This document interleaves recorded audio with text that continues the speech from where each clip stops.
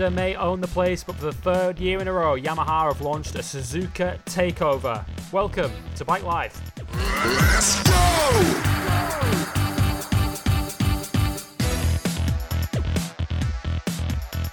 Yes, it's a warm welcome to episode 24 of Bike Live here on Motorsport 101 as we look back on none of the three series we usually cover on this show. We are going to look back instead on the final round of the Endurance World Championship that took place last weekend, one of the highlights on the motorcycle racing calendar, the Suzuka 8-hour as Yamaha took over Suzuka for a third year in succession as the number 21 factory Yamaha R1 took the victory.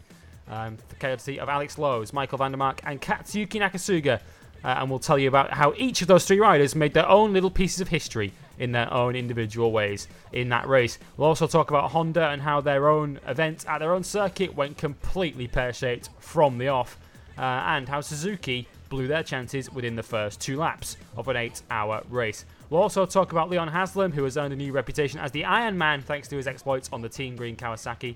And we'll also look ahead to this weekend as BSB hits Thruxton and MotoGP returns, thank God, at Brunel. Yes. Thank God it's back.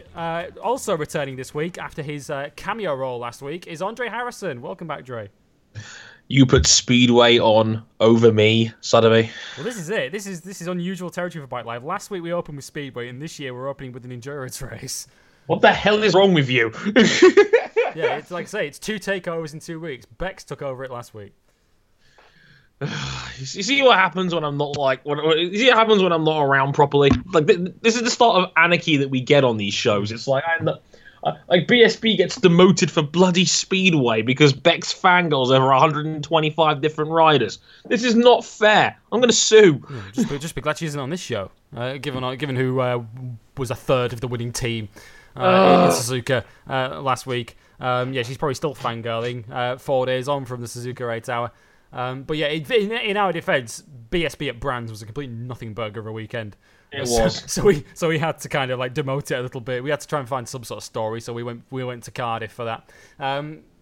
Well, stories everywhere you look really on Motorsport 101 at the moment, because if you are listening to this show and you listen to this probably on the Saturday when this has gone live, you may well have already heard a history-making episode of Motorsport 101, episode 97. If you haven't, make sure you do, because for the first time ever, we had an actual driver interview on Motorsport 101. IndyCar's Carlos Munoz joined us this week, Dre. A proud moment for Motorsport 101, episode 97. Carlos Munoz joining us on the show. Hey, yeah, that was special. 97 episodes, over 170 hours of podcasts we have done in the last coming up towards 3 years now of this Pokey Motoring show, and we've actually had an interview on it, which is pretty crazy.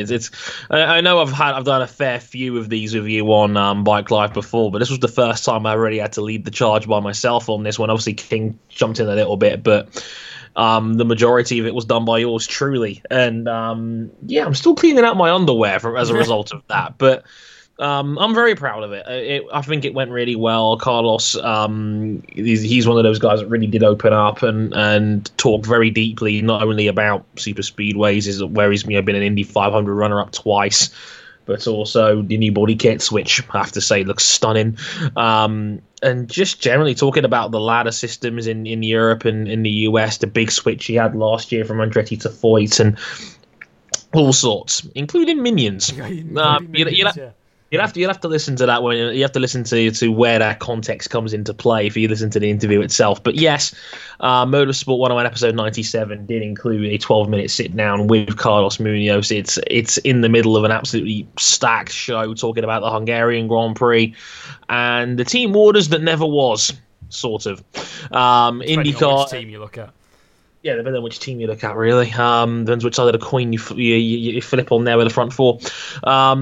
IndyCar's Indy 200 at Mid-Ohio, where Joseph Newgarden absolutely curb-stomped everybody to lead the championship, and Formula E's season finale in Montreal, and the Sebastian Buemi rant heard around the world. So all of that and the Carlos Munoz interview on episode 97. And if you're a little bit lazy, and I don't blame you, it's a very strenuous sort of schedule listening to a 2-hour show every week. We put the full thing on for Carlos Munoz. We put the full interview up on our YouTube channel, youtube.com/motorsport101 as well. So hey, you have no excuse. Go find it and listen. Yeah, you can. Other places you can find us, you can follow us on Twitter at motorsport_101. To follow us on there, on Facebook, facebook.com/motorsport101. As Dre's mentioned, our YouTube channel, it's .com/motorsport101 over there. And our website is motorsport101.net. You can follow us on SoundCloud as well, soundcloud.com/motorsport101, where, as Dre mentioned, you can listen to episode 97 right now. For those of you who don't want to sift through a 2-hour show, why wouldn't you? Because it's great listening. We have put a little flag in there for you to find the Carlos Munoz interview if you want to go straight forward to that. So you can find it nice and easily. If you like us so much, having heard that interview, that you want to back us financially, and one of you has, then you can back us there. Patreon.com/motorsport101. Josette Torres, I believe that's the correct name I'm getting there, Dre, who has now backed us on Patreon on the back of that interview. So thank you to you for backing us on Patreon. As I say, if you all do that, and why wouldn't you want to, you can get yourself early access to Bike Live and Motorsport 101. Episode 98 is coming next week, where the shoe is on the other foot, where they catch the Bike Life syndrome and have to find things to talk about. It's worth pointing out as well, I was extremely generous. You can back us at any level and you can get this week's episode of Motorsport 101, because I thought it was such a special occasion of us having Carlos Munoz on the show. You can back us at any level and get the Carlos Munoz interview. So just worth bearing in mind that if you really, really, just want to chip in $1 so I can buy a cup of tea at some point when I'm at work, feel free. In exchange, you get a full episode of the podcast a day early. Aren't you lucky? Exactly. So go and back us on there, because we are closing in ever closer on the century. Dre's getting ready to raise his bat in a couple of weeks' time as we hit episode 100. But let's crack on with episode 24 of this show of Bike Live here on Motorsport 101, and let's head back to Suzuka and the 8-hour last weekend. And as I mentioned, Dre, this is a circuit that is owned by Honda. It's an event synonymous with Honda and with all the Japanese manufacturers. But for the third year in a row, Yamaha turned up and well and truly took over. It's amazing. It's like I have to say, our friends at GP Extra made a very funny point regarding this after Sunday morning's finish, and it's amazing that Yamaha have now won 3 straight Suzuka 8-hour races, which is might be the best or the biggest single individual racer on 2 wheels now, and yet they have not managed to win a single World Superbike race with essentially a very similar package and very similar riders. It's kind of funny how that's played out. They've won this endurance race 3 years running, but have not actually won a World Superbike race yet on the same bike. Very peculiar, but as said, it's an incredible achievement, no matter which way you slice it. I mean, Yamaha really was the first, I'd say, of the modern day all-star sort of teams where there's like, okay, we're going to have a serious run at this, basically. And we're going to throw 2 of our biggest names in. I think it was 2 years ago when they threw in there Bradley Smith and Paul Espargaro, both of the tech-free satellite riders in there, and of course they would go on to win the damn thing because they're rather brilliant riders. But that's been the trend now ever since, and they've now brought together their World Superbike team with Katsuyuki Yakuzuka, who is a legend in his own right in Yamaha factory, and they've been the trendsetters for the modern day Suzuka 8 hours, and basically this race becoming almost like an all-star race for bike racing from all sorts of categories and divisions across the world. And Yamaha's been at the pinnacle now, and it's an incredible achievement to win. I mean, it's an endurance race. I mean, you never quite know what's going to happen, and it's an 8-hour long race. You open the door for so much. 8 hours for just one thing to go wrong and screw your race up. Exactly, and for Yamaha to win it 3 years running, or basically without a hitch for the most part, that's an incredible testament to the reliability of the R1, which is something that we, obviously we don't talk about in these short 45-minute races we normally get or review on this show. So it looks like they've got a genuinely very well constructed, very reliable bike, and in the context of the FIM and endurance racing, you can't ask for much more than that. Yeah, that was what was so impressive about this victory for me, is that their win pretty much came without a hitch from minute 1 to the final minute of the 8th hour. of this race. They just did not put a wheel wrong, whereas all of their main rivals had an issue or other, be it with their riders or with their machine or with safety cars or whatever else over the course of the race. And Yamaha just had no issues at all. Perhaps the one issue they had, having started with Nakasuga, is that based on the brilliant way that motorcycle endurance races like this Suzuka Great Hour start, I absolutely adore the way this race starts. Nakasuga wasn't the quickest running to his bike at the start of the race. It has to be said. He got into turn one. I think he was third or fourth. Even though his bike was obviously parked. They're all the bikes, for those that don't follow this regularly, all the bikes at the end of the formation lap are parked up against the pit wall in grid order. The riders then walk over to the opposite side of the pit straight, basically where the grandstands are, and then when the green lights come on, they have to then run to their bikes, and off they go. It's brilliant TV. It really is brilliant to watch. But Nakasuga was beaten to his bike by Leon Haslam. Haslam, he's nicknamed the Pocket Rocket, and we now know why, because he was the quickest on foot as well. Haslam was first into turn one on the Kawasaki, and Nakasuga initially had to fight his way through to take the lead. He did that pretty quickly, it has to be said, given how good that bike is. But that was pretty much the only weakness that Yamaha had in their armour, to be honest, as they went on to win the race comfortably. And I think it's an interesting point in that they haven't won a World Superbike race in that time. And I kind of think there must be a correlation. I think this might sound a bit harsh on their World Superbike team, but I think there's perhaps a correlation in how seriously the two different operations take their different disciplines. In that this Suzuka 8-hour operation is a full Yamaha factory operation from Yamaha in Japan. You just look at the sheer manpower that they have in their garage during this race. Everything's been thrown at this, where of course Yamaha's World Superbike team, it's effectively being a team that's been sort of leased out to the Crescent team, being run, which previously ran Suzuki's in World Superbikes, and Yamaha Europe. So perhaps it doesn't necessarily receive the full weight of backing from Yamaha in Japan, which perhaps might explain for the reason they trail Kawasaki and Ducati at the moment in the World Superbike Championship. I think if they took World Superbikes as seriously as they take Suzuka 8-hour, or for instance take MotoGP, then perhaps they would be on a par. But given how successful they are in these other disciplines, then who can blame them for focusing their efforts on this? Exactly. Let's talk about their three riders then that they've entered. Let's start with Alex Lowes, who, as I say, all three riders earned their own little pieces of history from this Suzuka 8-hour. And Alex Lowes was, through the lap times, was the quickest of the three that Yamaha sent to the Suzuka 8-hour. Alex Lowes smashed the lap record twice in an 8-hour race. Given that this is an endurance race, you wouldn't expect lap records to tumble, but Alex Lowes sent it for a Burton twice. That's pretty nuts. It's like playing an endurance race on Gran Turismo 3, and all of a sudden you wake up and you put out one ridiculously fast lap time. Like, oh, where did that come from? Yeah, nice.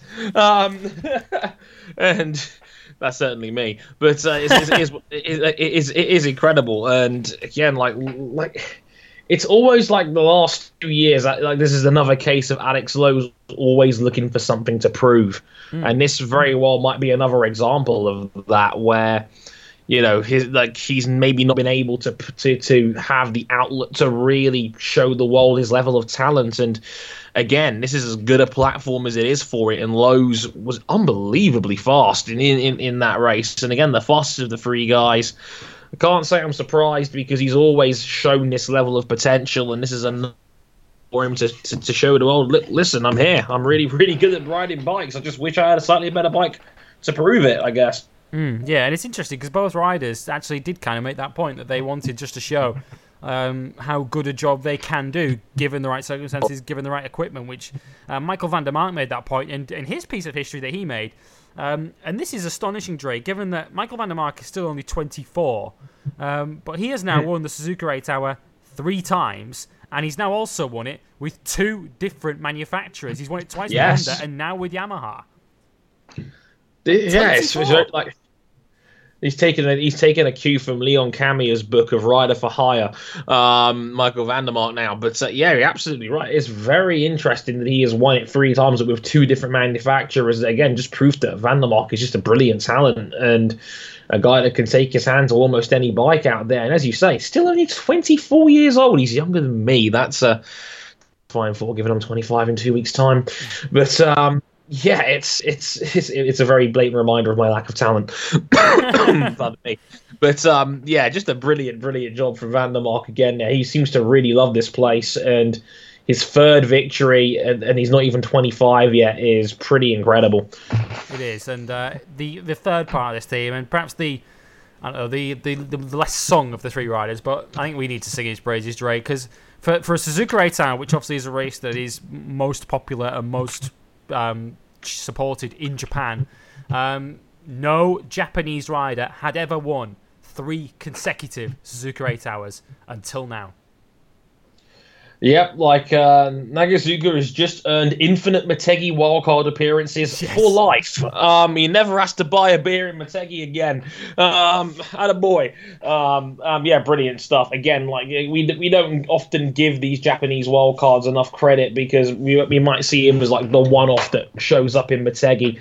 Or Valencia on a custom livery. It's like, oh, they broke out the old liveries again. Nice. But no, these guys are very, very valuable members of the team and resources that go into making these bikes what they are. These are the guys that you don't see behind the scenes, riding thousands of test laps and, going through all the little details to make sure these bikes are at their maximum. And, this is their outlet to say thank you for their hard work. And if I think back at the factory, Yamaha will be delighted to have Katsuyuki in there because that is an asset right there. That is one of the most important cogs you can have in building a fantastic racing team, and that's exactly what he's done here. Yeah, as you say, he's probably got a job for life with Yamaha now with that factory, and 3 consecutive victories through all of the superstar talent that Yamaha have brought to this operation in the last 3 years. He has been the ever-present in that team. And it sounds cliched, but given that it's an endurance race, given how long not just the races but the event is, you had the day practice, the night practice, you had the day qualifying, the night qualifying, you had the fast 10, I think it's called, the Super Pole shootout that they have on the Saturday to decide the top 10 on the grid. To get your way through all of that, Nakasuga he's clearly very well trusted within Yamaha, not only for the fact that he rides for them in the Japanese National Superbike Championship and he's a champion there. He's, as you say, he is wild-carded in MotoGP and has a podium in MotoGP, let's not forget, at Valencia a few years ago when he substituted the second place to Danny Pedrosa. What a moment that was for him in his MotoGP career, which obviously is limited to wildcard outings. He's never had a regular ride in MotoGP, but Yamaha clearly trust him. He is a trusted lieutenant, if you like, for Yamaha. Through any kind of discipline, be it MotoGP or Superbike, and what a great reward for him to have his own piece of history that no other Japanese rider can turn around and say that they have won the Suzuka 8-hour in 3 consecutive years, as Nakasuga can, which is a tremendous achievement and one that deserves to be celebrated. Let's look at some of the hard luck stories from this race. In fact, no, let's tell a story, an incredible story of a guy who overcame adversity, because the hard luck stories that affected the Hondas came really to the rescue for Kawasaki, who were promoted to second place thanks to really one rider more than ever. We don't want to really sort of sing the praises of one rider more than another because it is a team effort, but when one rider rides for 5 hours 20 minutes of an 8-hour race, he deserves to be singled out, Dre. And Leon Haslam is the Iron Man of Suzuka. Ealing's finest, Leon Haslam right there. Us West London guys are made of strong stuff. And yes, that is superhuman from Leon Haslam to be able to pull off 5 hours like that, single-handedly dragged your team into the podium positions pretty much. And just to be able to have that level of pace for that long, that level of concentration, and just not making a single mistake out there, really. And to be able to basically race for more or less 2/3 of the race. And I can't imagine doing 5 hours out there like that. Given the average, a BSB race is about half an hour long. A world's race maybe a bit longer, maybe 40 minutes. He's basically just done 7 of those in one night. That is unbelievable. I would shudder to think how many laps that actually came up to in the end, because I can tell you, I think the old came up to 140 laps of Suzuka. MCN. You always see these kind of things, and it's always great when they sort of put it into context of to what this equates to.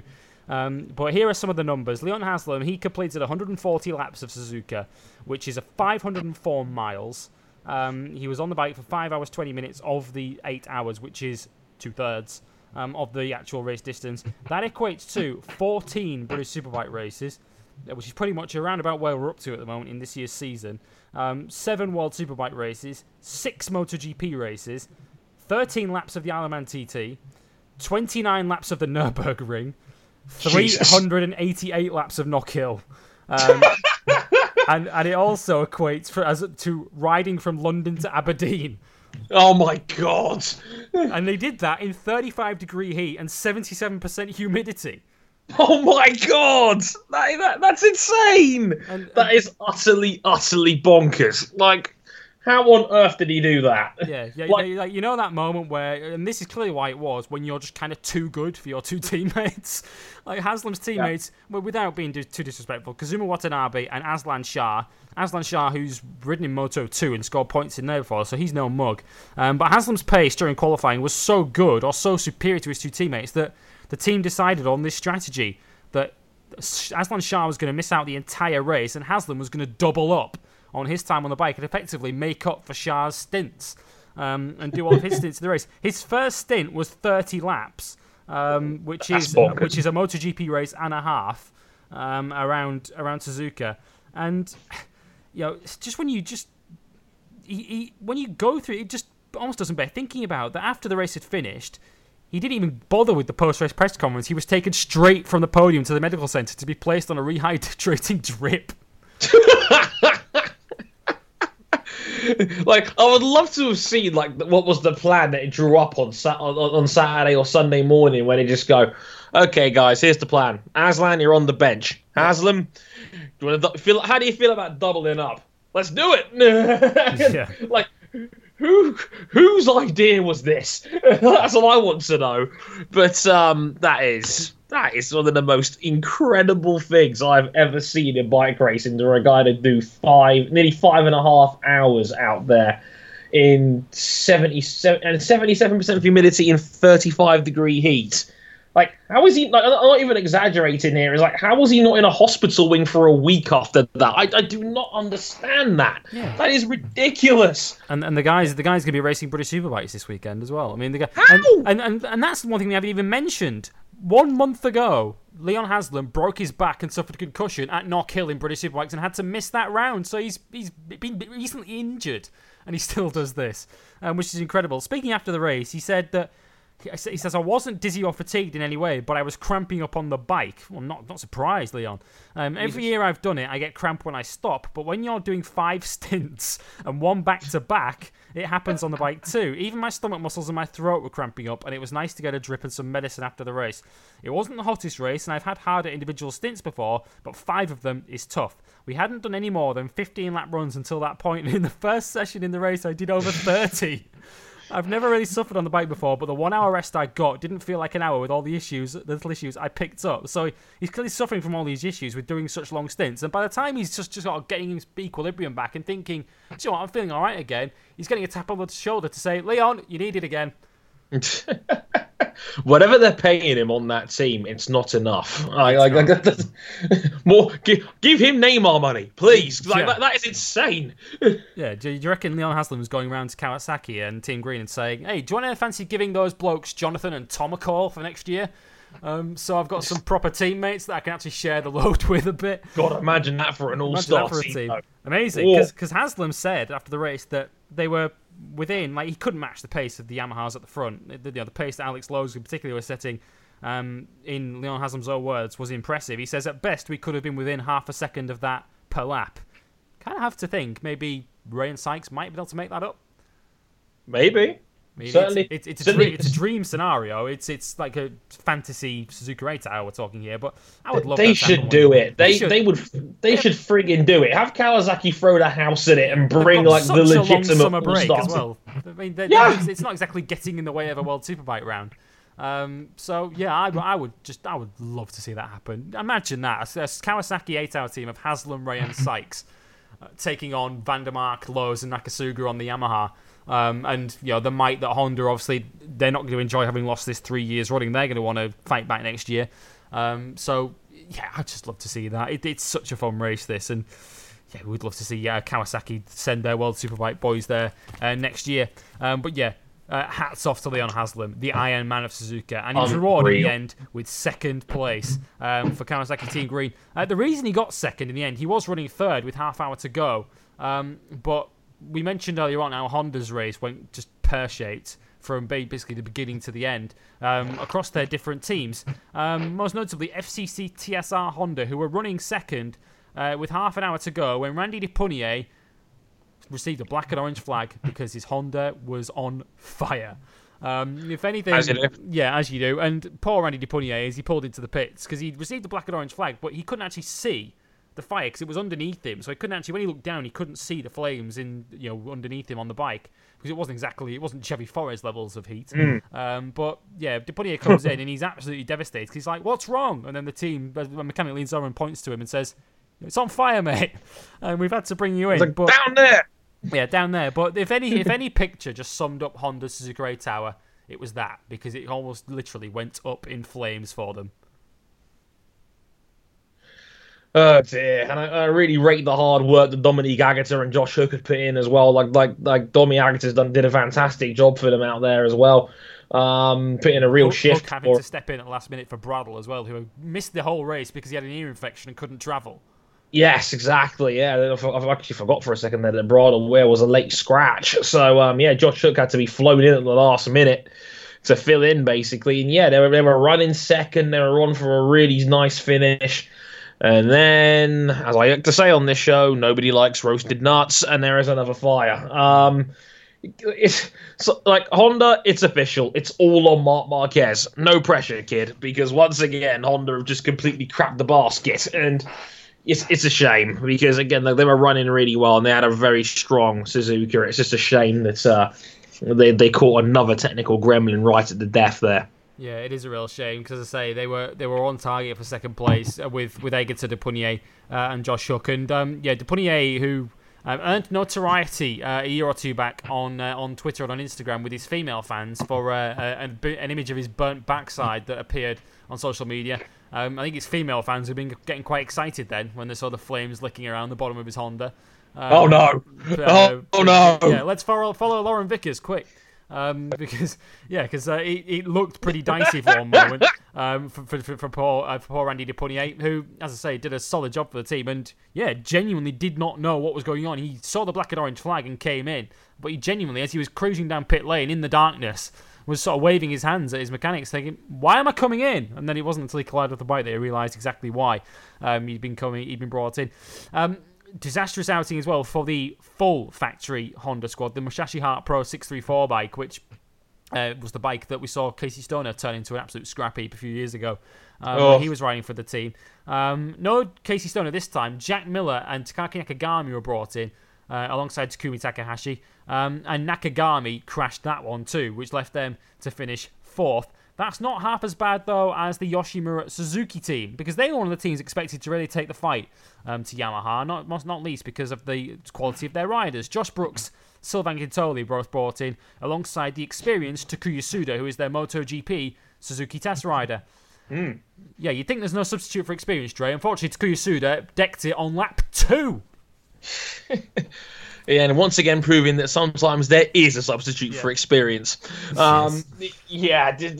was a disaster from the start for Suzuki. Really, they were like Tsunoda accidentally, very accurately put them in a hole right from the get go, and it took a lot of work to get them back into play. But it was pretty heartbreaking when Ginters himself says on his Instagram page that they had the pace of the leaders. Yeah. In the way of clawing it back, like they were on a par with the Yamahas and probably would have given them a really good race if it weren't for Tsunoda's early accident where they fell to pretty much stone dead last. So again, an unbelievable job from the team there to claw it back into the top 10. but could have easily been a whole lot more to finish 4 laps down. I mean, the Yoshimura Suzuki team will definitely be disappointed with that. Yeah, they will, and without wishing to scapegoat the guy, because it's these can happen. These incidents can happen in an 8-hour race because, as we mentioned, there is so much time for something to go wrong. But I'm pretty sure it was Suda that crashed a couple of years ago when Alex Lowe's was on the bike and cost them a podium. Bex will know this because she's probably got his name or an image of him on her dartboard at home. But yeah, I'm pretty sure it was Suda on that Suzuki a couple of years ago who had a crash at the chicane and cost them a podium. He crashed at Spoon this time on lap 2. And yeah, you're right. Gintoli wasn't making that up because the team lost 5 laps in that first half hour when obviously not only the delay of the bike going down, the delay of getting it back to the pits, but then the delay of getting it fixed and getting it back out again. All of this time, that Yamaha 21 is going around at full racing speed and just knocking laps off. And they by the time they were back out on track, they were 5 laps down.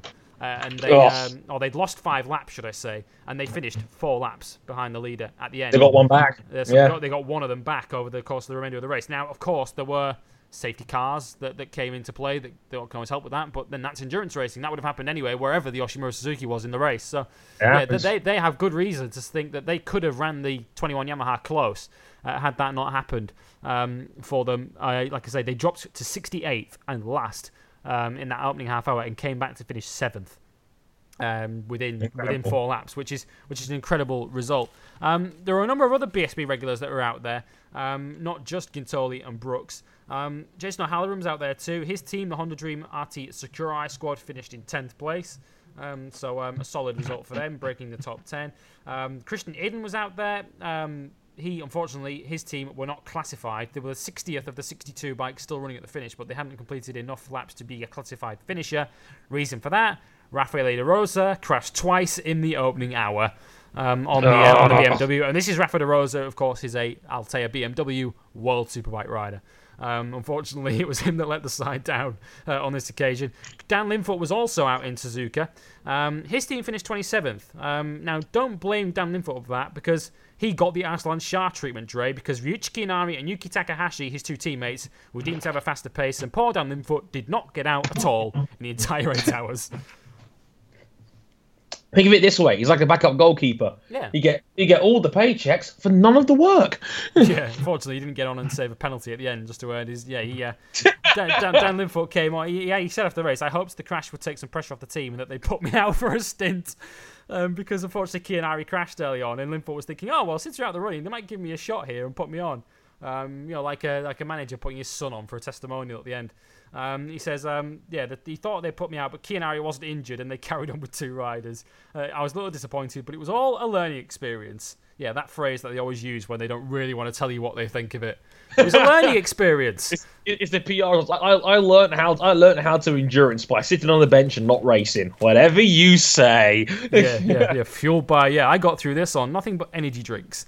Rather than actual outing on the bike. Dan Linfoot perhaps won't be too fond of his Suzuka 8-hour experience, but he'll hope to be back next year.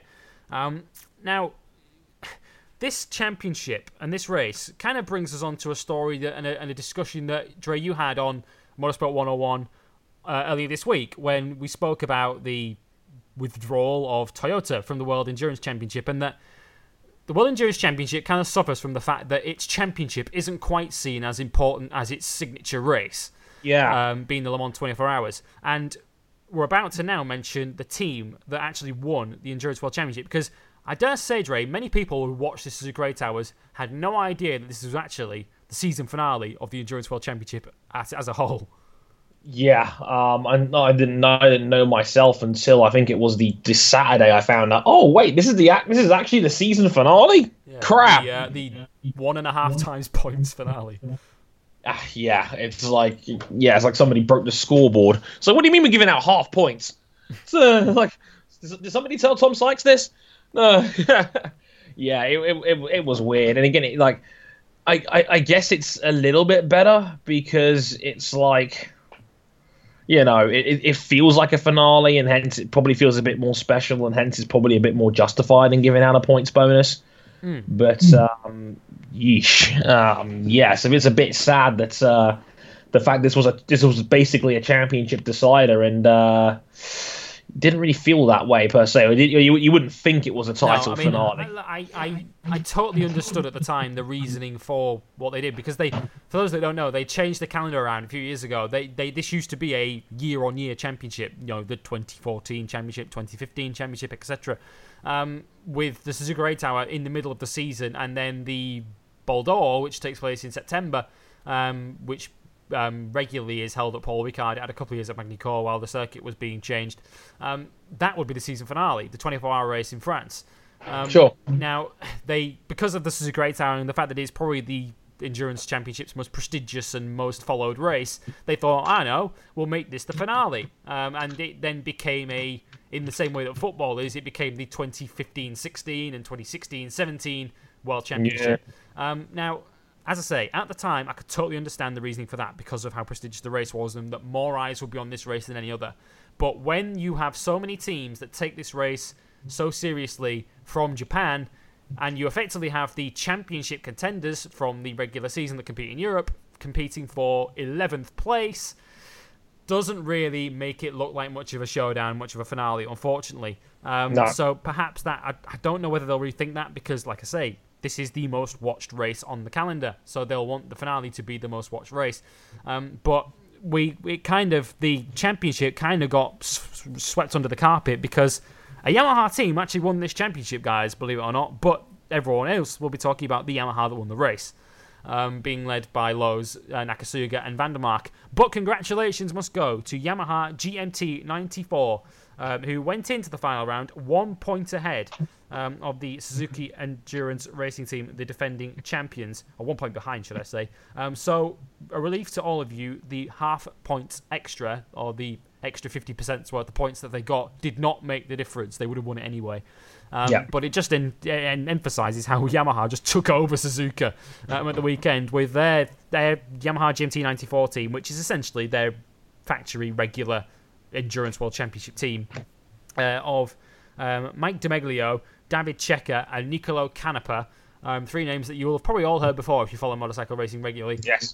Taking the World Championship for them. So Mike DeMeglio now has an Endurance World Championship to go with his 2008 125 World Championship. And you could see, and again, it's a shame it gets swept under the carpet a little bit because you could see the pure joy and euphoria within that team. They'd done the full World Championship thing. They'd had the T-shirts ready made that they all threw on straight away after the race is finished, and that for them was the culmination of a season's hard work. But it kind of gets swept under the carpet, Dre, because everyone's talking about Yamaha factory racing team of the number 21 that won it. Exactly. Yeah, it just shows you that this is more of an exhibition event than a real title finale. They almost deserve their own moment, and they don't get it. Yeah, it's a bit sad because it's like the FIM and the Endurance Series is basically a niche of a niche at this point. And when you're already in that sort of position, like Suzuka comes across, it comes across more as an exhibition event than a real season finale, and that's kind of sad actually. Because as you say, like the guys that have been here from the very beginning and racing those races that nobody cares about, they've had all the hard work, and this is meant to be their moment, the season finale at Suzuka, the arguably the biggest bike race on 2 wheels as a one-off event, and it's kind of been hijacked, and that's a bit sad, really. It is, and when you look at the outright result, the first of the regular Endurance World Championship teams to make the finish was the YART Yamaha team. That's Yamaha Austria. For those that are wondering what the A stands for in that. And they brought in Kota Nozane, who was a Japanese regular rider, into their team. They finished 5th. The Motomap Supply team, a Suzuki team, they also are a relatively regular team. They finished 9th, but they also drafted in 2 Japanese riders alongside Josh Waters for that. So, and again, it's almost separated from the rest of the championship in a way, because even the teams that take it seriously tend to draft in riders with local knowledge to try and help them do the best job they can. And so, yeah, it is a bit of a shame, but congratulations to Yamaha GMT 94, who are the 2016-17 Endurance World Champions. The outright result at Suzuka, the 21 Yamaha factory racing team won it with Lowe's, Nakasuga and Vandermark. They finished 2 minutes 9 seconds clear of Team Green Kawasaki, so just under a lap ahead of Haslam, And that's about it, pretty much. Although his team, to give you the full team, Haslam, Watanabe, and Aslan Shah in second place. Aslan Shah actually gets to stand on the podium, even though he didn't race in the entire 8 hours. Haslam should have just been propped up on their shoulders, quite frankly, for the job he did. Third place went to FCC TSR Honda with Egata, Hook, and Depunier. Although, as we told you, they should really have been second until the fire took over with half an hour to go. Musashi Heihachi Heart Pro, the Honda 634 of Miller, Nakagami, and Takahashi in fourth. YART Yamaha Austria in 5th, Honda Dream Racing in 6th, Yoshimura Suzuki from last essentially to 7th, the Satu Hati Honda Team Asia squad, which is run by Pratama, Zaidi and Murata Pong Willarot in 8th, Motormap Supply in 9th, and Honda Dream RT Sakurai, that was the team that featured O'Halloran, in 10th place. Just to round up, Dre, on the Suzuka Race, I mean, this race, in reference to previous years, probably wasn't the greatest race spectacle to watch. It didn't have the level of excitement perhaps that previous 8 hours have had, but in all seriousness, and Japan as a country is one I've always adored and wanted to visit. There are precious few more spectacular and heartwarming sights for me in motorsport, without sounding too romantic, than that sight of Alex Lowes crossing the line at the end of the race and the grandstand opposite the pitch just lit up in the different coloured glow sticks of the different factories. Just what a spectacular sight that was. Just Japanese motorsport at its spectacular best, I thought. Japan is a beautiful country. It's full of culture, and this was like, it felt very Japanese. Beautiful spectacle, seeing all the glow sticks. It's like D-Generation X had come back for the night, it was a beautiful sight, a beautiful spectacle. Seeing it at the end, seeing the lap of honour by the entire field, and the lights on the bikes lighting up. It was a beautiful scene. And Suzuka is, I mean, it is probably a bit too dangerous for MotoGP at this point, but it is still a magnificent racetrack, one of my favourites in the world, and the fact it can still pull off a show like this is very special indeed. It is, and as you say, it is a niche within a niche, endurance racing in motorcycle racing. But that kind of sight is only the kind of sight that motorcycle racing can provide, endurance racing can provide. Because of course, the only night race we have in MotoGP is Qatar, and that's light from above rather than lights on the bikes that make that what it is. It was a spectacular sight, and congratulations to Yamaha, both to their factory team for winning the race and for their Endurance GMT94 team for winning the championship. We've got a bumper news section coming up. You can probably see why, because there wasn't an awful lot else going on last weekend, and we will cover that next.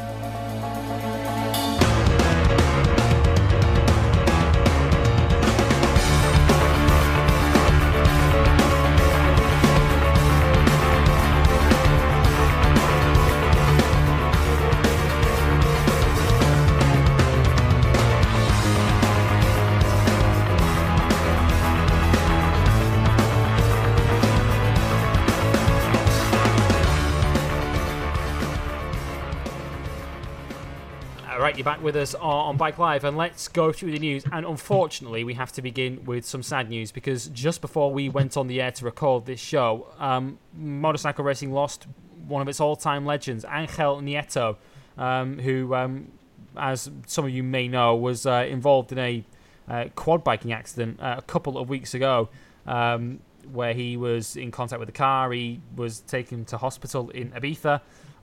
The accident he suffered on July 26th. Unfortunately, today, as we record this, August the 3rd, 2017, Angel Nieto succumbed to his injuries at the age of 70. He is a rider who, it's kind of difficult for us to kind of put this into words for two reasons. One, that it's happened just as we were going to record this, and also because his spectacular career took place before either of us arrived on this earth.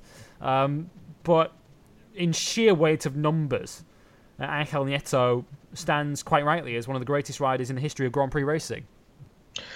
Absolutely, a 13-time world champion. I mean, although you would never call it 13, he would call it 12 plus 1, because the man was so superstitious regarding unlucky 13. But oh gosh, what a hammer blow this is. I mean, it's not even like he's died of natural causes. It was just a freak accident, and again, like, he was brought out of an induced coma, and he sees his vital signs deteriorated, and it's tragic. It's very tragic, and a real shame, because I think, I mean, obviously, as Sotheby says, he was before our time, so it's always going to be a little bit difficult to find the right words to sum this up and describe it as a bunch of 20-somethings. But I'll say this, is that I think we're going to look at Angel Nieto as the Spanish godfather of bike racing now. Like when we look at guys now in Spain, which has become a real bike racing superpower, probably the strongest biking country on the planet now. It's now. almost their national sport now. I'd argue it is. I think it's overtaken football now. I really do. I think they're the quality of the riders they're bringing into play, because there's a new name every year pretty much now, where we've had two super talents in Lorenzo and Marquez, Pedrosa obviously as well, and in the lesser classes, people like Joan Mir coming up through the system, Alex Rins, Maverick Vinales. You name it, like We've now got Marcos Ramirez as well. Marcos Ramirez as well, like half of the true aliens we talk about in the context of MotoGP in the last decade have come from Spain, and they have become a real superpower. And you can go back to Angel Nieto flying the flag, people like Alex Crivier down the road, and just other, like, just seeing Spain grow and rise as a real biking giant. And you can put it all back to Angel to start it off. And he was an inspiration for the next generation of bike riders, and for that he will truly be remembered as a true legend of bike racing and a real pioneer for an entire national culture, you could argue now. He was, and he was a rider who in his time did something that you don't ever really see anymore, in that he was a rider who pretty much made his career out of racing on the lightweight classes. He never raced, never competed in the 500cc class, which at the time was the Premier class in Grand Prix racing. He made his career and won his 12+1 world titles in the 50cc, 80cc, 125cc classes. That was where he made his career, and that's where he won all of those titles. And only, and this is a measure of how successful he was, only Giacomo Agostini with 122 and Valentino Rossi with 115 have won more Grand Prix than Angel Nieto did. Nieto won 90 Grand Prix in his career across those classes, which is an incredible win rate. And yeah, it's kind of, again, a measure of motorcycle racing, and it's one thing I've always enjoyed and loved about motorcycle racing, in that it treats its lower classes. It doesn't really treat them or look at them in that way. It doesn't look at them as lower classes. It treats them as Grand Prix World Championships in their own right. I mean, I remember someone saying to me last autumn, when Marc Marquez won his title and he had the shirt saying "Give me 5." I had someone come up to me and said, "Well, why has he got 5 on his shirt? He's only won 3 MotoGP titles." And I had to sort of explain to him that he's won a Moto2 title and a 125 title, and he was sort of saying, "Well, they don't count." And I'm like, "No, but they do, because they are not lower classes. They are lightweight versions of the Premier class, if you see what I mean." And, yeah, they are. And they are treated as world-class competition in their own right, and that's the environment that Grand Prix racing is now in motorcycle racing. It is 3 Grand Prix world-class level championships that deserve to be treated in their own right. And Angel Nieto, as I say, made his name in those lightweight classes and won 12+1 titles in those classes. And as I say, is rightly held. If there was a Mount Rushmore of motorcycle racing, he would be on it. And he'd have the likes of Rossi, Agostini, Mike Hailwood alongside him. He is one of the all-time greats, and it is a tragic shame that we have lost him in these circumstances. Angel Nieto, who lost his life this week at the age of 70. Right, now let's talk World Superbikes, and let's talk about a man who's been in the wilderness, really, for a lot of this year. For various reasons. Davide Giuliano. Now, we flagged this up last week.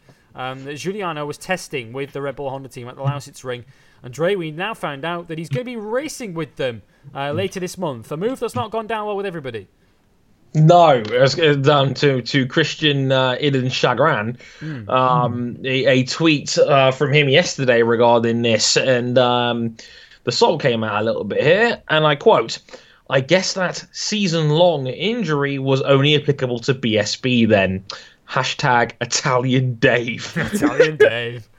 Italian Dave. That is the most British, thinly veiled, passive-aggressive insult I have ever seen. It's unbelievable. Yeah. Yeah, I mean, I remember Stuart Higgs, the Supremo, essentially the burning of BSB, if you like, who, when this news first broke that he was possibly going to test with Red Bull Honda, tweeted something along the lines of, I'll have to get the lawyers on it. So I'm only sort of surmising that there must have been some sort of agreement for this contract with Taika BMW to be broken, that he wanted out of the team because he was out injured and wouldn't be riding again this year. There must have been some sort of agreement in that enabled him to break the contract and for it to all be terminated in that sense, which then doesn't make Giuliano look that good when he suddenly resurfaces in World Superbikes on a Honda. Now, whether you believe Giuliano has handled himself with much class in all of this is almost a separate argument at the moment, Dre, but given the fact that he's going to be back on the World Superbikes in 2 weeks, do you really think Giuliano cares? No, like the bank manager still calls him sir. So listen, like I get it. I get why people in BSB are going to be a bit salty regarding this, because he was a big pull for the series to bring in a legitimate top tier World Superbike rider into the class to see where he would stack up. And Iden has been fantastic in his own right this year. Probably going to make the showdown and give the title a real run. But Christian Iden, who was his teammate for all of one round.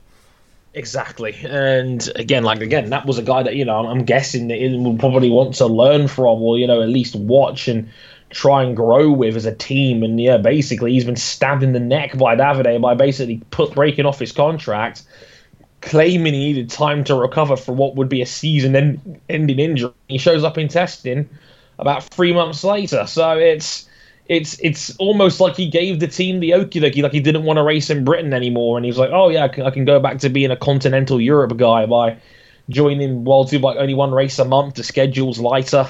It's all coming up Millhouse again for Davide Giuliano. So it's a good seat, it's a good job, but one has to wonder if the initial statement they released was a little bit on the BSy side. Given the actions of Davide since. Yeah, and whatever we say about the way he's conducted himself this year and how his time with Ducati ended last year, if you're Red Bull Honda, who have obviously got to try and find a regular replacement for the late Nicky Hayden, I guess given what's out there, is Giuliano probably worth the punt? Probably. I mean, I don't think there's very many free agents or people that have had a job that they could get mid-season that would be better right now. I mean, Davide was a top 4 level World Superbike rider. He was a decent rider on a good team in World. He's a proven good finisher in there, a guy that can get on the podium. So, of the guys who are available, who are they really going to get that was better? So, I think it's a good hire for Honda. I mean, I think they probably got the number 1 biking free agent on the board right now. So, yeah, I from a business standpoint, from where Honda's sitting, I think that was an excellent, shrewd bit of business. Yeah, it is. And Giuliano, what's going to be fascinating to me is to see how Giuliano measures up against Stefan Bradl. Obviously, it's Bradl's home round, the next round. That allows it to ring in Germany. Not many more rounds that we're going to see there. Given the news surrounding that circuit in recent weeks, that it's effectively going to become a test circuit and testing only from 2019 onwards, so we're not going to see many more BSB rounds around there. But it's Bradl's home round, and he will not want to be beaten by essentially a new teammate in the future.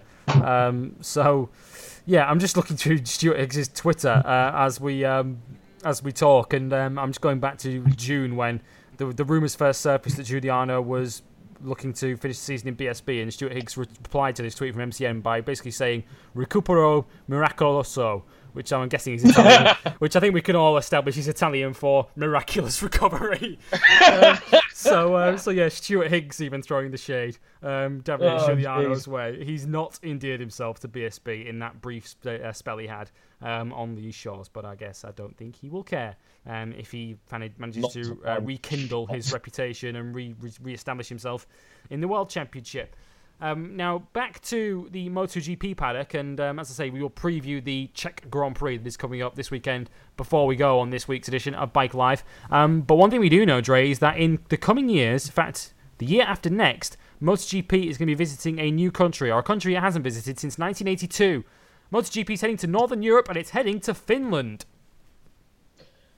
Welcome to the Kimi Ring. No, sadly, we're not racing on Kimi Räikkönen's devoid personality. There is not a corner named Bois anywhere. Yeah, and no, like it's not a very charismatic circuit. It's named after the river. It's not actually named after Kimi Räikkönen. Sorry, but it's a very nice looking place. It's a cool looking track, and yeah, it's I'm really looking forward to seeing how it plays out. I mean, there's always going to be a level of excitement over a new track on the calendar, and yeah, like Finland is motorsport mad. I think it's a good market for a Grand Prix like that. So I'm looking forward to seeing how it plays out. Yeah, and unlike the Circuit of Wales, this one is actually under construction at the moment. It was sort of initially scheduled to be on the calendar for next year. It got pushed back for 2019, and that's now that they know it's going to happen for 19, they've now announced it.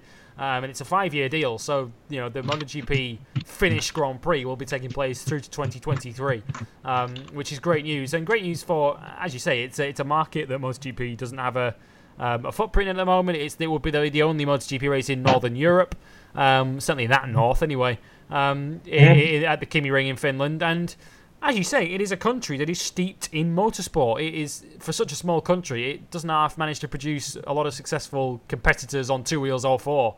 Obviously, on two wheels, the most recent one will be Mika Kallio, runner-up in the Moto2 Championship a few years ago, and Nicky Tooley, who had a couple of podiums last year and won this year in World Supersport. And of course, their main success in four wheels would be in rallying, and of course in Formula One with the likes of Räikkönen and Häkkinen. And Bottas more recently in Formula One. So I think this is a good one because we've seen circuits join calendars on two wheels and four, MotoGP and in World Superbikes in recent years, and not see the circuits and the grandstands full. Qatar, I'm looking at you. But I don't think this is a country or a circuit that's going to have that problem. No, like I said, Finland is a motorsport mad country. They love their rally and they love their Formula One. They're in a bright spot with two of the four top F1 seats being Finnish based right now with Kimi and Val. And particularly Val doing a fantastic job right now this season. And also nice guy. Champion. Yeah, exactly. It could, right in the hunt for the world championship, and very nice guy, proper team player. We like that around here, apparently.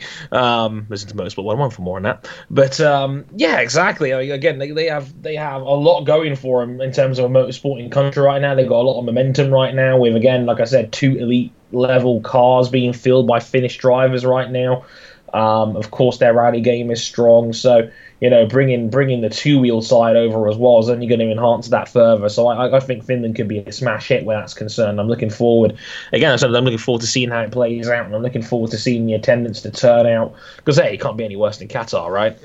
No. Which 2 men and a camel turn up to it. So yeah, it's. I mean, the circuit's going to hold 100,000 people, the Kimi Ring, and yeah, I'm really looking forward to seeing this. As I say, it is a country that just lives and breathes motorsport. For a country that only has sort of 5 million people in it, Dre. I think that's around the size of it. So yeah, for such a small country, they just love their motorsport and just never fail to produce people who are good at it. They currently have a rider in the Moto3 class, Patrick Pulkkinen, who's tends to be seen fairly close to the back at the moment, but he's only 16. So we'll follow his progress over the next couple of years and see if he will be on the grid for that first ever Finnish Grand Prix in 2019. The issue that it creates, though, while we're excited about this, Dre, or there are issues it creates, because the likelihood is with Thailand set to come onto the calendar in future, most likely 2019, whether Valentino Rossi likes it or not, and MotoGP for many, many years has wanted a race in Indonesia, given that it is one of the most fanatical bike countries on the planet. There's not enough room for everyone here, because at the moment we're looking at a 20-race calendar in 2019, which may, to many people, be seen as too much. Yeah, if you talk to a lot of people who are journalists like David Emmett, who go around from round to round, or guys like Alex Briggs who works on teams, they'll be the first to tell you that it's a hard slog being a full-time MotoGP guy that follows the paddock round year to year from like mid to late March all the way through to November. It's a slog, and any guy will tell you that 18, like from what I've been told, from what I've seen from people, 18 is already close to the breaking point. You're seeing, like, by the time you get to Valencia, many riders are nursing niggling injuries, and they can't wait for the break after the test period immediately afterwards, so they can go home and rest more than anything else. The testing's already coming around really quickly again. I mean, it's getting pretty close to it being an all-round year job.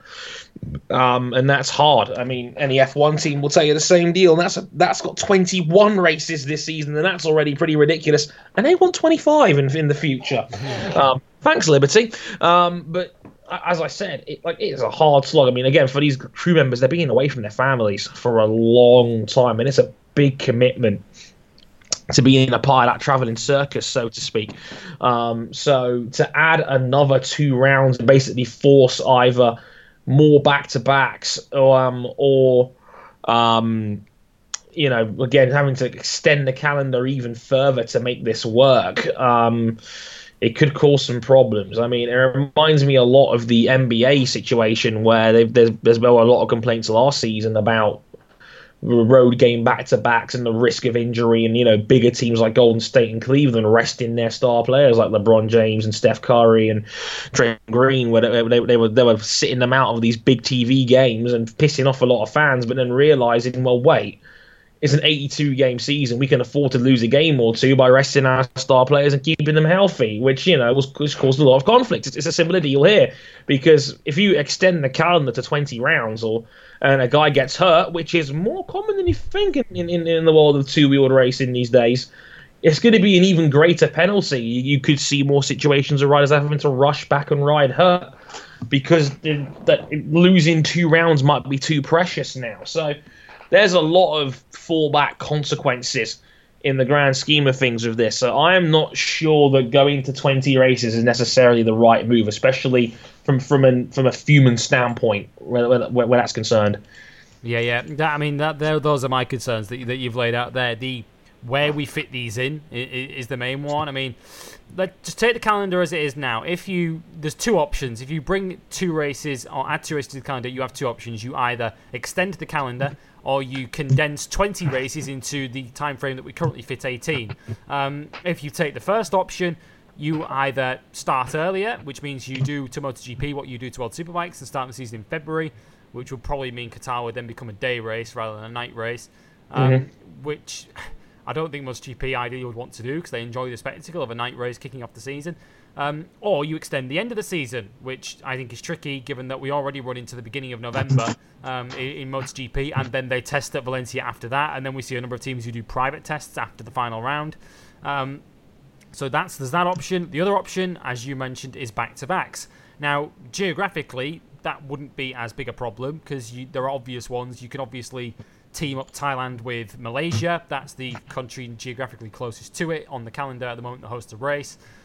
So you can easily double that up and have Thailand and Malaysia as a back-to-back, and then Japan and Australia as a back-to-back, and you solve one problem in a sense that you don't have the 3-way back-to-back that we currently have on the calendar at the end of the season. You have 2 double headers at the end of the season. And Finland, you could probably back-to-back that up with one of Assen, Sachsenring, Brno perhaps, most likely Sachsenring, and they'd probably have it at the end of the first half of the season. But as you mentioned, that puts a premium on rider injuries. And some people would look at this, perhaps just glance at it and say, well, Formula 1 do back-to-backs. Formula 1 has 20 races, so why can't MotoGP? And there are a number of key differences. One, as Dre mentioned, injuries. Injuries are much more common in motorcycle racing as they are in car racing for obvious reasons. Absolutely. And as Dre mentions, a lot of riders often ride with injuries. And this is effectively going to convince riders to ride with injuries more often because they don't want to miss rounds, and that can lead to further injuries, which can lead to them missing more rounds, which is a problem, and it can lead to championships getting decided through injuries, which is not what we want. So that's a big problem, and yeah, I think it just creates so many issues. This because I just don't think there is enough time in the year to extend the season beyond either the beginning of March or the middle of November, because take MotoGP as it is at the moment. They test in February and then into March. They have the official test in MotoGP which are at Sepang, Phillip Island, and Qatar. If you extend the start of the season, which means that you start in February, that means to fit the 3 preseason testing, you're probably going to have to start testing sometime in January. Yikes. Which I just don't think is feasible. Again, you just don't leave the teams and the personnel enough time to actually take a break from it all. And as I say, if you extend the end of the season, you're running into mid-November and you're finishing the season kind of when Formula 1 finishes it. Which again, yeah, you don't want that either. Again, which kind of limits the time you're going to have off, and also you run into November when Formula 1 tends to have a race just about every weekend because they're just about rounding up their season. So I think it's a big issue and something that MotoGP should look to avoid. In terms of if they were going to stick at 18's rate, this does put pressure on a number of other venues currently on the calendar. And in particular, we're looking at Barcelona and Catalonia, which we discussed earlier in the season. The circuit's in pretty poor state at the moment, particularly the tarmac. Hasn't been relayed for over a decade. Neither has Jerez. That hasn't been relayed in 14 years now. And now that there are circuits with contracts from 2019 onwards, that kind of does increase the spotlight and the pressure on Catalonia to get its house in order, because there are now circuits lining up to take its spot. Sodding hard compound tyre Formula 1 races. No, you're absolutely right. And again, I'm glad that the news dropped last month that Catalonia is in the process of relaying its surface. So hopefully that'll be sorted out for next year's Grand Prix, and you won't have tyre shredding and guys running lap times that are 4 seconds a lap slower than normal. Very F1-like, I suppose.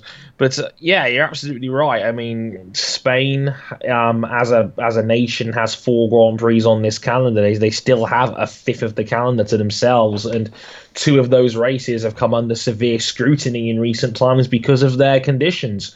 You know, Jerez is in the middle of nowhere, and it's a nice spot and all that, and it's a good mecca for bike places. But this year's race was a mess in terms of competitive standpoint. It was not representative of the field we've had so far this season. Some would argue that's better, but the teams are not going to like that. So when you factor that in, and factor also in the fact that, again, like I said, like that and Catalonia are 2 tracks that, you know, are in need of help, and they are part of Dorna's flagship home country in Spain. Like, there's work to do where that's concerned, especially if you keep adding these new circuits that, you know, are designed to, you know, attract more fans and basically be exciting new additions. You automatically place less focus on the established places like Jerez, like you said, has not had a renovation in the best part of 2 decades. It is, and the other key difference with Formula 1 as well is that MotoGP does not have the same restrictions on mid-season testing. So again, that impacts on the time that these team personnel and mechanics spend away from their families and, you know, just from having their own lives, because, you know, MotoGP, take Repsol Honda, and we're going to mention this later on about the fact that they've had a decision to make on whether they bring a new chassis to Brno this weekend. They did a 2-day test at Brno last month during their summer break, so it wasn't a pure summer break because they did testing in it. So you're getting more races in, and yet teams are still going to try, and unless it's banned by regulation, teams are still going to try and test whenever they can. So again, it just impacts on the time that these guys have to just live their own lives, if you like, which they can't do at the moment. So it is putting a lot of pressure. One other circuit or one other venue or country that comes under pressure from this is the United Kingdom, which has a contract at the moment for 5 years, but that contract is with the Circuit of Wales. Now, of course, without dragging over that story again, because we all know the circumstances of that at the moment, it's pretty much dead in the water. We're just waiting for the last rights to be read. But the issue we have is, if the Circuit of Wales contract finally does get ripped up, there is effectively no contract with a circuit in the UK for a British Grand Prix, and Silverstone and Donington are effectively going to be scurrying to the negotiating table to try and get their signature on a contract. Exactly, but well, you know, it's not like Silverstone's lacking any major motorsport contracts all of a sudden. It could be a problem. Hey, Carmelo Espeleta, we've suddenly freed some money up. Yeah, it's like we're not losing $8 million a year running the British Grand Prix in Formula 1 anymore. That's a pang tactic. Mate, I think that's a key negotiation tactic right there. It's like, tell them, listen, we don't have to run that. We don't have to run that poxy F1 anymore. We can make it the home of British motorcycle racing until F1 negotiates a new deal with us. But until then, you know. We can iron out a new deal to make it the flagship, British Racing Championship here. It'd be interesting to see where it goes, because if you listen to Cal Crutchlow, he hopes it returns to Donington. I can't agree with him personally. I've been to both, and I take the point in that. First of all, I don't think Silverstone's boring at all, which is what Cal Crutchlow has labelled it as. It produced. I mean, last year's race was fantastic. In particular, the battle we had for second was brilliant. Absolutely. Which Cal was in the middle of. But Donington's by no means a bad circuit, but there are a number of issues regarding that circuit that people will take notice of. First of all, how many people it gets in. It gets more people in than Donington does, because it's bigger.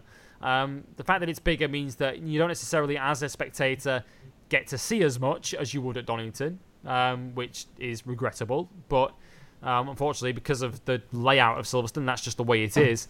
And without being too unkind to Donington, Silverstone is safer. There is a lot more space around there. It's not exactly. It's not like Donington Park is the only circuit that World Superbikes goes to, but MotoGP doesn't. Take Laguna Seca, for instance. I think Silverstone would be the ideal venue for MotoGP, and although I don't think there is any danger of there not being a British Grand Prix, given that MotoGP is just about launching its British Talent Cup. It's not going to want to launch that with no British Grand Prix. That would be ideal. Yeah, that wouldn't look very good at all. So I think it's fairly certain we'll get one, but they'll want to get one sorted out pretty quickly, given that there will be circuits being looked at to perhaps drop off this calendar if they do want to keep it at 18 and not extend it. But we will see what happens with that in future years.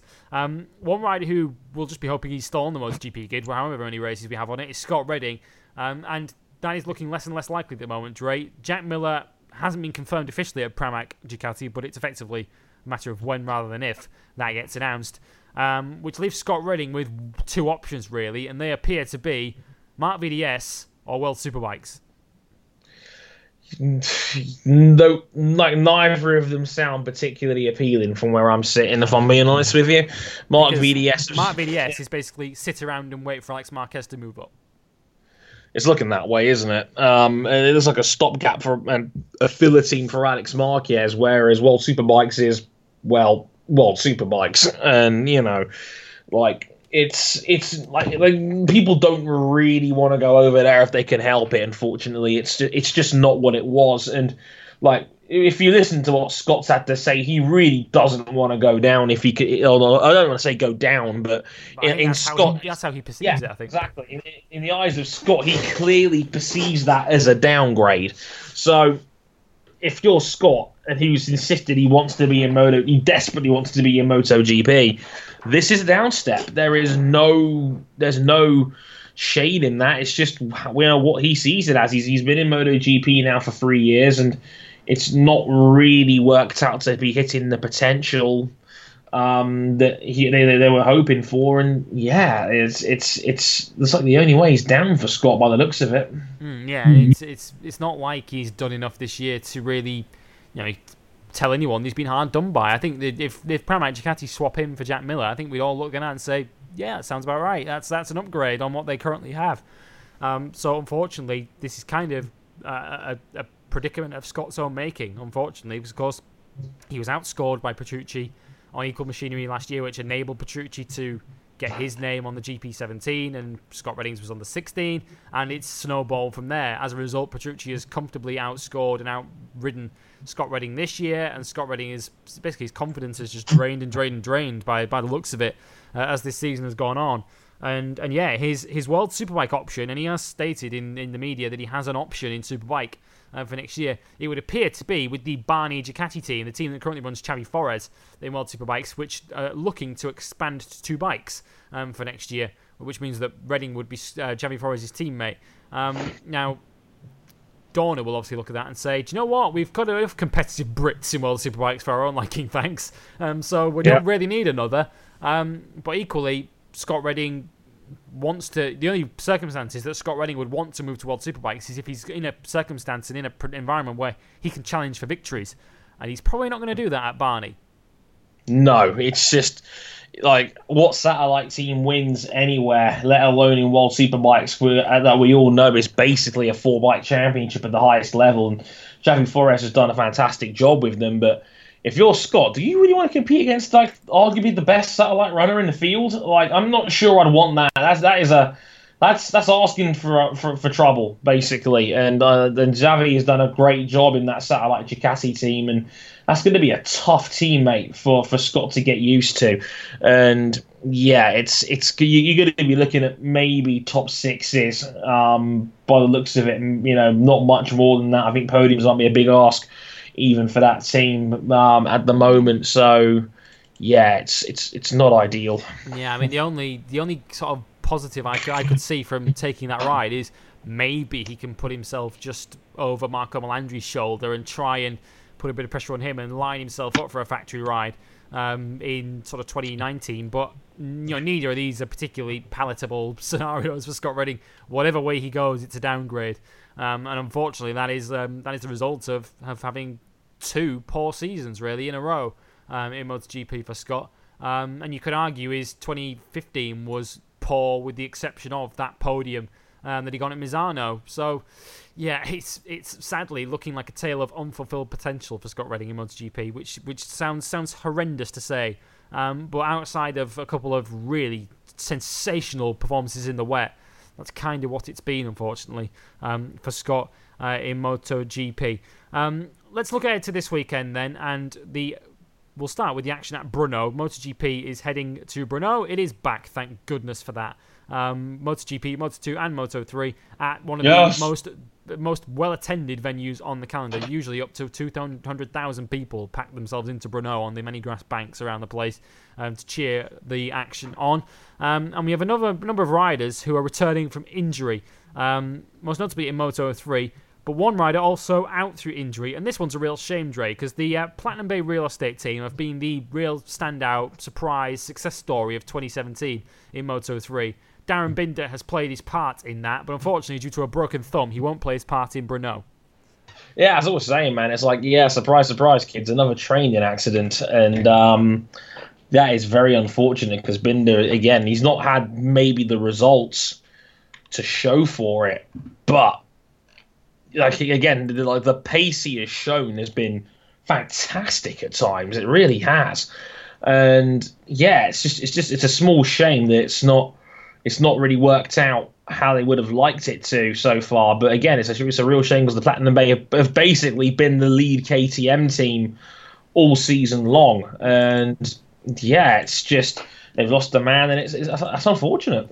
Yeah, there's going to be a lot of interest though in his replacement this weekend because they've pretty much, outside of picking maybe Danny Kent up again, Moto3 rider for hire, they've pretty much picked as good a rider from the tier below as they can. They've picked up Dennis Foggia, who, for those who aren't familiar with the name, he leads the Moto3 Junior World Championship at the moment, the CEV. He rides for the VR46 Academy in the CEV Moto3 Junior World Championship. So, yeah, Valentino Rossi and his team will be keeping a very close eye on Foggia's lap times, because if he's on the KTM, same as the Sky VR46 team. So, yeah, Nicolo Bulliger and Andrea Migno, you better not get beaten by Foggia on the same bike this weekend, because he'll be after your seat next year.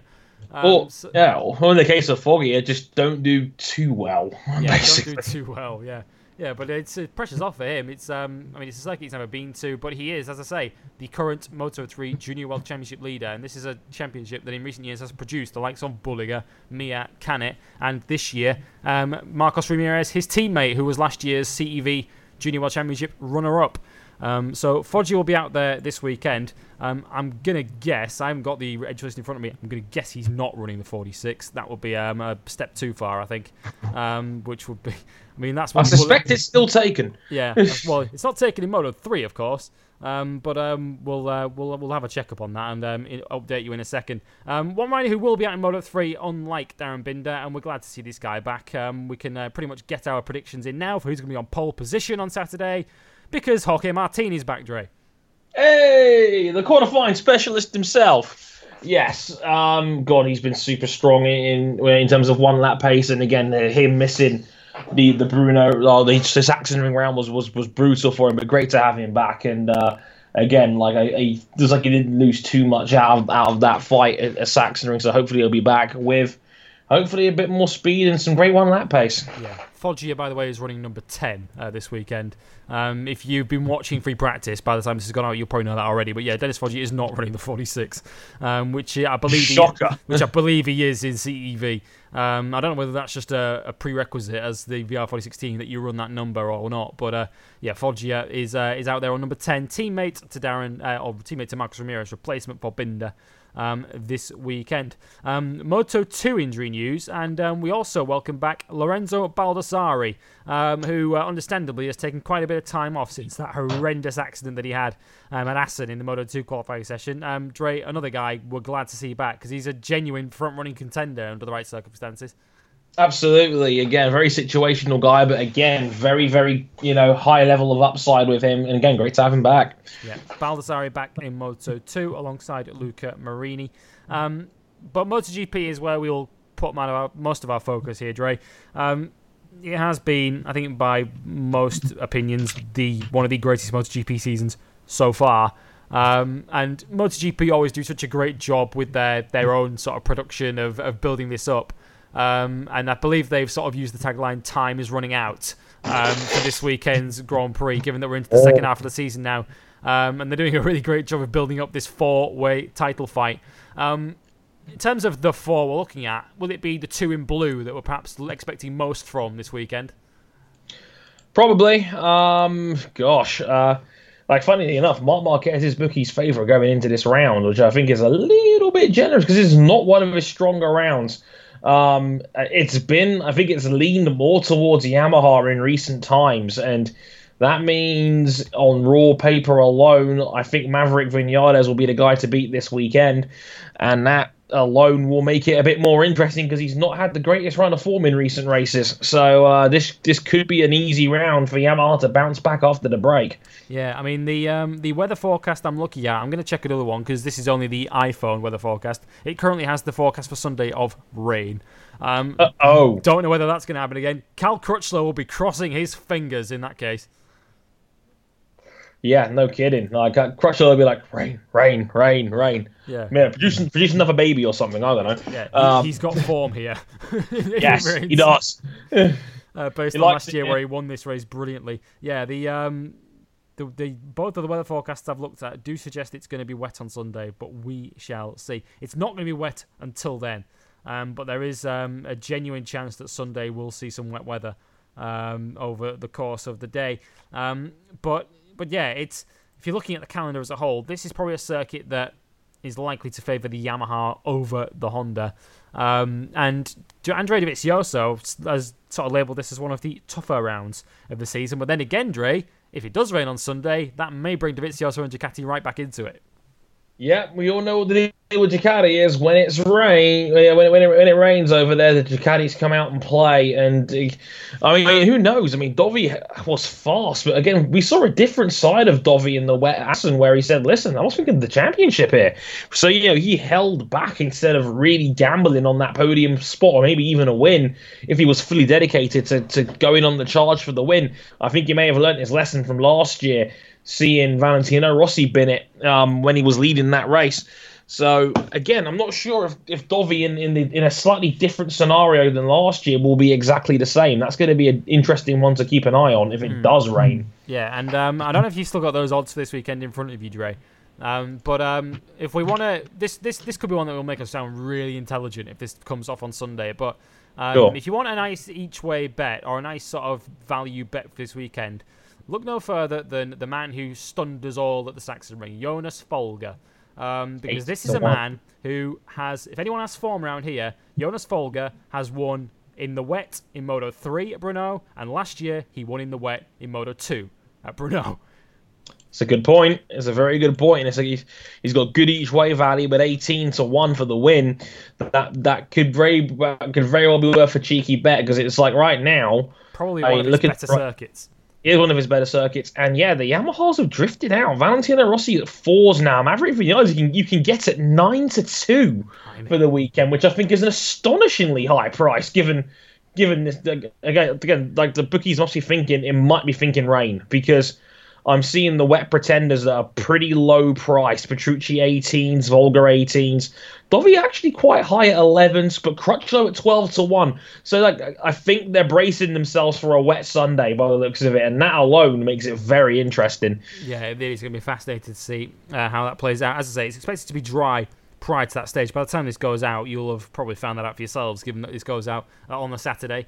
But yeah, MotoGP race taking place on the Sunday. There is a strong possibility that it will rain at Brno. I don't think we had a wet race, have we? We've had a race that started wet and then become dry, and we've had the sort of mixed conditions of Assen, but we haven't had a full wet race so far this year. So it'll almost be interesting to see how that plays out, and that really would not suit the Yamahas, given how poor that bike has gone in wet conditions, most notably qualifying at the Sachsenring, where both of their riders were nowhere in those conditions. Moto 2, Franco Morbidelli resumes his quest for the title, and given how the first half of the season ended, this guy is in a very, very strong position, and it's almost win now or bust for the likes of Thomas Luthi. Yeah, it's like I don't think we're quite in must-win stage just yet, but we're getting pretty close to that. Thomas Luthi and Alex Marquez both crashing the Sachsenring was a dream scenario for Frankie Morbidelli, and he's now, I think, got one hand on the championship. It's going to be a big, big ask for anybody else to get involved. I mean, if they give them a glimmer of hope, both of Luthi and Marquez were running well in Brno before their crashes. So they might take a little bit of confidence going into Brno this weekend. But his ball game right now, but Frankie Morbidelli has been so good this season, and he can afford a second or a third right now and still have a comfortable amount of points in hand. So it's going to be up to the guys of Luthi, Marquez, and Passini to be doing the chasing right now, and that's good. That could be difficult for him going forward. Yeah, we talking about earlier on people with form around Brno. Thomas Luthi is not one of those. He has won there before on a 125 back in 2005, but also didn't even start this race last year when he had that bad accident in qualifying, which caused him to miss the race on the Sunday. Only ever a couple of podiums around Brno in the Moto 2 class. Career best in this circuit in this class of second place. Moto 3. Almost impossible to predict. But although this was famously the race where we got the first mega pack race in Moto 3, the race where famously Alex Rins celebrated a lap too early. We had that 15 bike battle over the line, won by Alexis Masbu. Poor Alex Rins will never live that one down. Nope. But yeah, this is another circuit that really. The Sachsenring didn't lend itself to great Moto 3 racing in the end. We only had a 3-bike fight at the front. But Brno, given how fast and flowing it is really one of those circuits that does lend itself to brilliant pack racing in Moto 3. It does, and you'll be guaranteed at least 10 bikes in that leading pack if it stays dry. And again, I think we could be due for a fantastic, because Brno always delivers in Moto 3, and it's conducive to close racing because of how open and flowing Brno is as a racetrack. It's very easy just to tag along and get in the tow and be basically open the door to be in contention. You'll probably get 10, 15 bikes at least in that leading group jostling for position, and yeah, it will produce a fantastic race. I'm dead certain of that. Yeah, BSB is in action this weekend as well. They head to the fastest circuit on the calendar of Thruxton, and while we're talking about betting odds, I wouldn't be at all surprised if they've already paid out on a Shaky Burn double, Dre. Shaky Burn you can get right now at 4-6 to win race 1. He's odds on. That kind of says it all, really. Josh Brooks is the only man even in the same postcode at 7-2. Yeah, it's looking good for Shaky on this one. I think, don't touch it unless you put it in an accumulator of some kind like I did. But yeah, it's one of those things where Shaky goes well here. He's the man in transcendent form right now. He loves Thruxton as a circuit. I mean, he didn't quite double it up last year. I mean, I think a lot of us forgot that Michael Laverty won around there last year. But Thruxton, if you can handle your tyres, you'll be very fast indeed. And I think Shaky Burn is probably more than worthy as an odds-on favourite, actually. Yeah, it also helps if your bike's got a bit of top end, which that Ducati most certainly does. Oh, yes. At the moment, that Panigale is supreme in a straight line.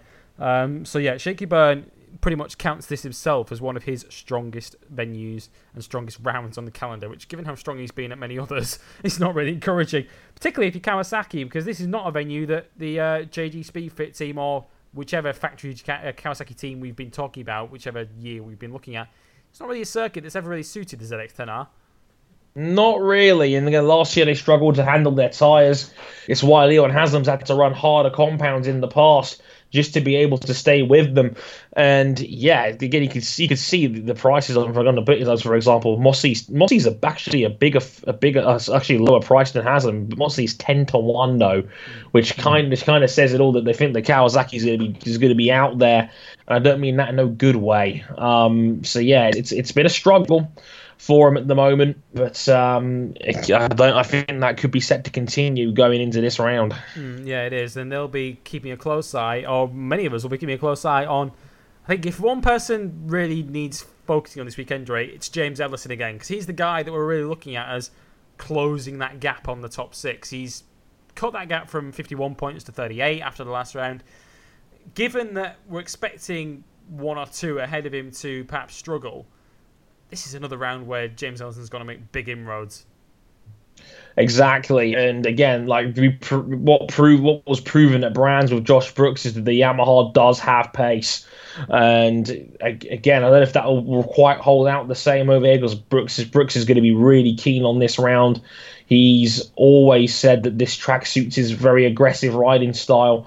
I'm not sure if it's going to be quite the same for Ellison, but this could be another golden goal to get up the field. If Kawasaki continues to struggle, it could open podium spots up for Ellison, and that's exactly the sort of level of result he needs to get into this showdown game. Absolutely. It is going to be fascinating this weekend. I mean, Leon Haslam, I'm amazed he's still not punch drunk from his exploits in Japan. So the fact that he's out there at all this weekend is amazing to a certain extent. So BSB this weekend at Thruxton, MotoGP, Moto2 and Moto3 at Brno. One thing's for certain, we won't be short of topics to discuss next week here on Bike Live. For episode 25, we've reached a quarter of a century come next week here on Bike Live. And we're closing in on the absolute century of Motorsport 101, because next week, Dre, we hit episode 98. And without wishing to put you in a very difficult spot right now, I kind of have to ask you what you have planned for next week. I'll get back to you on that one. Yes, Formula One has taken a lead from Fernando Alonso and is now sitting in deck chairs for the next month. Formula E's season is now over, and IndyCar has a sort of 3-week break before 3-week break until Pocono. Finale. There's 3 races to go in IndyCar, right? 4. Pocono, Gateway, and Watkins Glen, and then Sonoma in October for the season finale. But yeah, they're on a 3-week hiatus now until Pocono. So all of our 4 main series are out of action right now. Obviously there'll be a little bit of news. We'll talk a little bit about the test. I think that's going to be in there with Robert Kubica and the incoming hype train regarding him, and why I tend to knock it off the rails. But yeah, a lot of that, and God knows what else. We're probably going to take a lot of your viewer questions, if I'm being honest. It might be a giant mailbag edition, but stay tuned for that. I'm sure we'll come up with something, maybe. Yeah, that was a really great advert for the show. Whatever you do, I'm sure you'll. I'm very proud of myself on that one. Yeah, whatever you do, I'm sure you'll hit the bullseye. Certainly better than Andrew Benson did earlier on today. What the hell was that? Anyway, this isn't that show. But yeah, episode 98 of Motorsport 101 coming towards the end of next week. And as I say, Dre, it's becoming more and more bonkers with every week we say this. We are closing in on the century. You're quite right, and gosh, we are only 3 weeks away now from episode 100. It'll be the week after I turn 25. We'll have 100 Motorsport 101 episodes. If you would have asked me about this, we do have something planned for episode 100. So stay tuned for that a little bit nearer the time. But yeah, it is. It's terrifying. It's gone from a show I just did as a university project in my spare time as a final year project to avoid doing a 10,000 word dissertation because I'm a lazy shit basically. No, I took the same route. My God. Yeah. It's like Dre, you can either do a media project or you can do a 10,000 word. Give me the project. What Give do me you the mean project. Dissertation's optional. Yes. I was like, this is lit. So yeah, like to evolve from that, and that was originally only going to ever be a 10 episode run. The fact that we are now weekly, multiple people on the team, so to speak, and 100 episodes in, pretty much as of the end of the month, will be at 100. That is ridiculous. It's become a monster. It's become sentient. I can no longer control it. May the good Lord help us all. Episode 98 coming next week. As the episode 99 will follow that, and episode 100. If you want to mark it in your calendar, you shouldn't need much help because it's only 2 weeks away. The week of Monday, August the 21st. It will be at some point during that week. So if you want all the information on each of our episodes from both Motorsport 101 and Bike Live, the places that you can head to for all of that info: Facebook.com/Motorsport 101, Twitter, it's at Motorsport_101, on YouTube, where you can find our full interview right now with Carlos Munoz, youtube.com/Motorsport 101. Our website is motorsport101.net. And if you want to back us financially and earn yourself early access to both this show and Motorsport 101, it's patreon.com/Motorsport101. My thanks to Andre Harrison for joining this week. My thanks to all of you for listening. We will be back next week to look back on Thruxton BSB and the Czech Republic Grand Prix at Brno, as well as a look ahead to the Austrian Grand Prix at the Red Bull Ring, which will follow the week after that. We look forward to your company next week. This episode of Bike Live is dedicated to the life of Angel Nieto, and for that reason, episode 24 will go down as episode 12 plus 1. Bye-bye.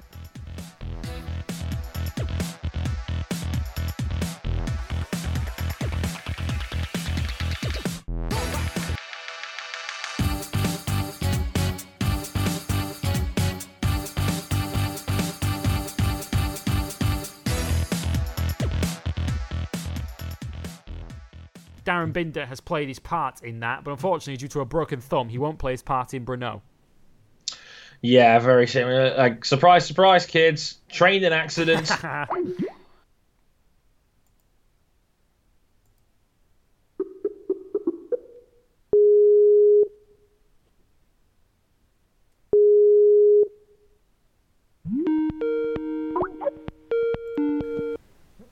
Whoops. I may or may not have accidentally, but very accurately pressed the right combination of keys to shut down my computer. My bad. Yeah, it was brilliant because you literally just started yesterday. You said, surprise, surprise, kids. And then it went, I was like, surprise, surprise, kids. Jure's internet's gone. Oh, it's like I've gone back to my 2016 days all over again. It's great.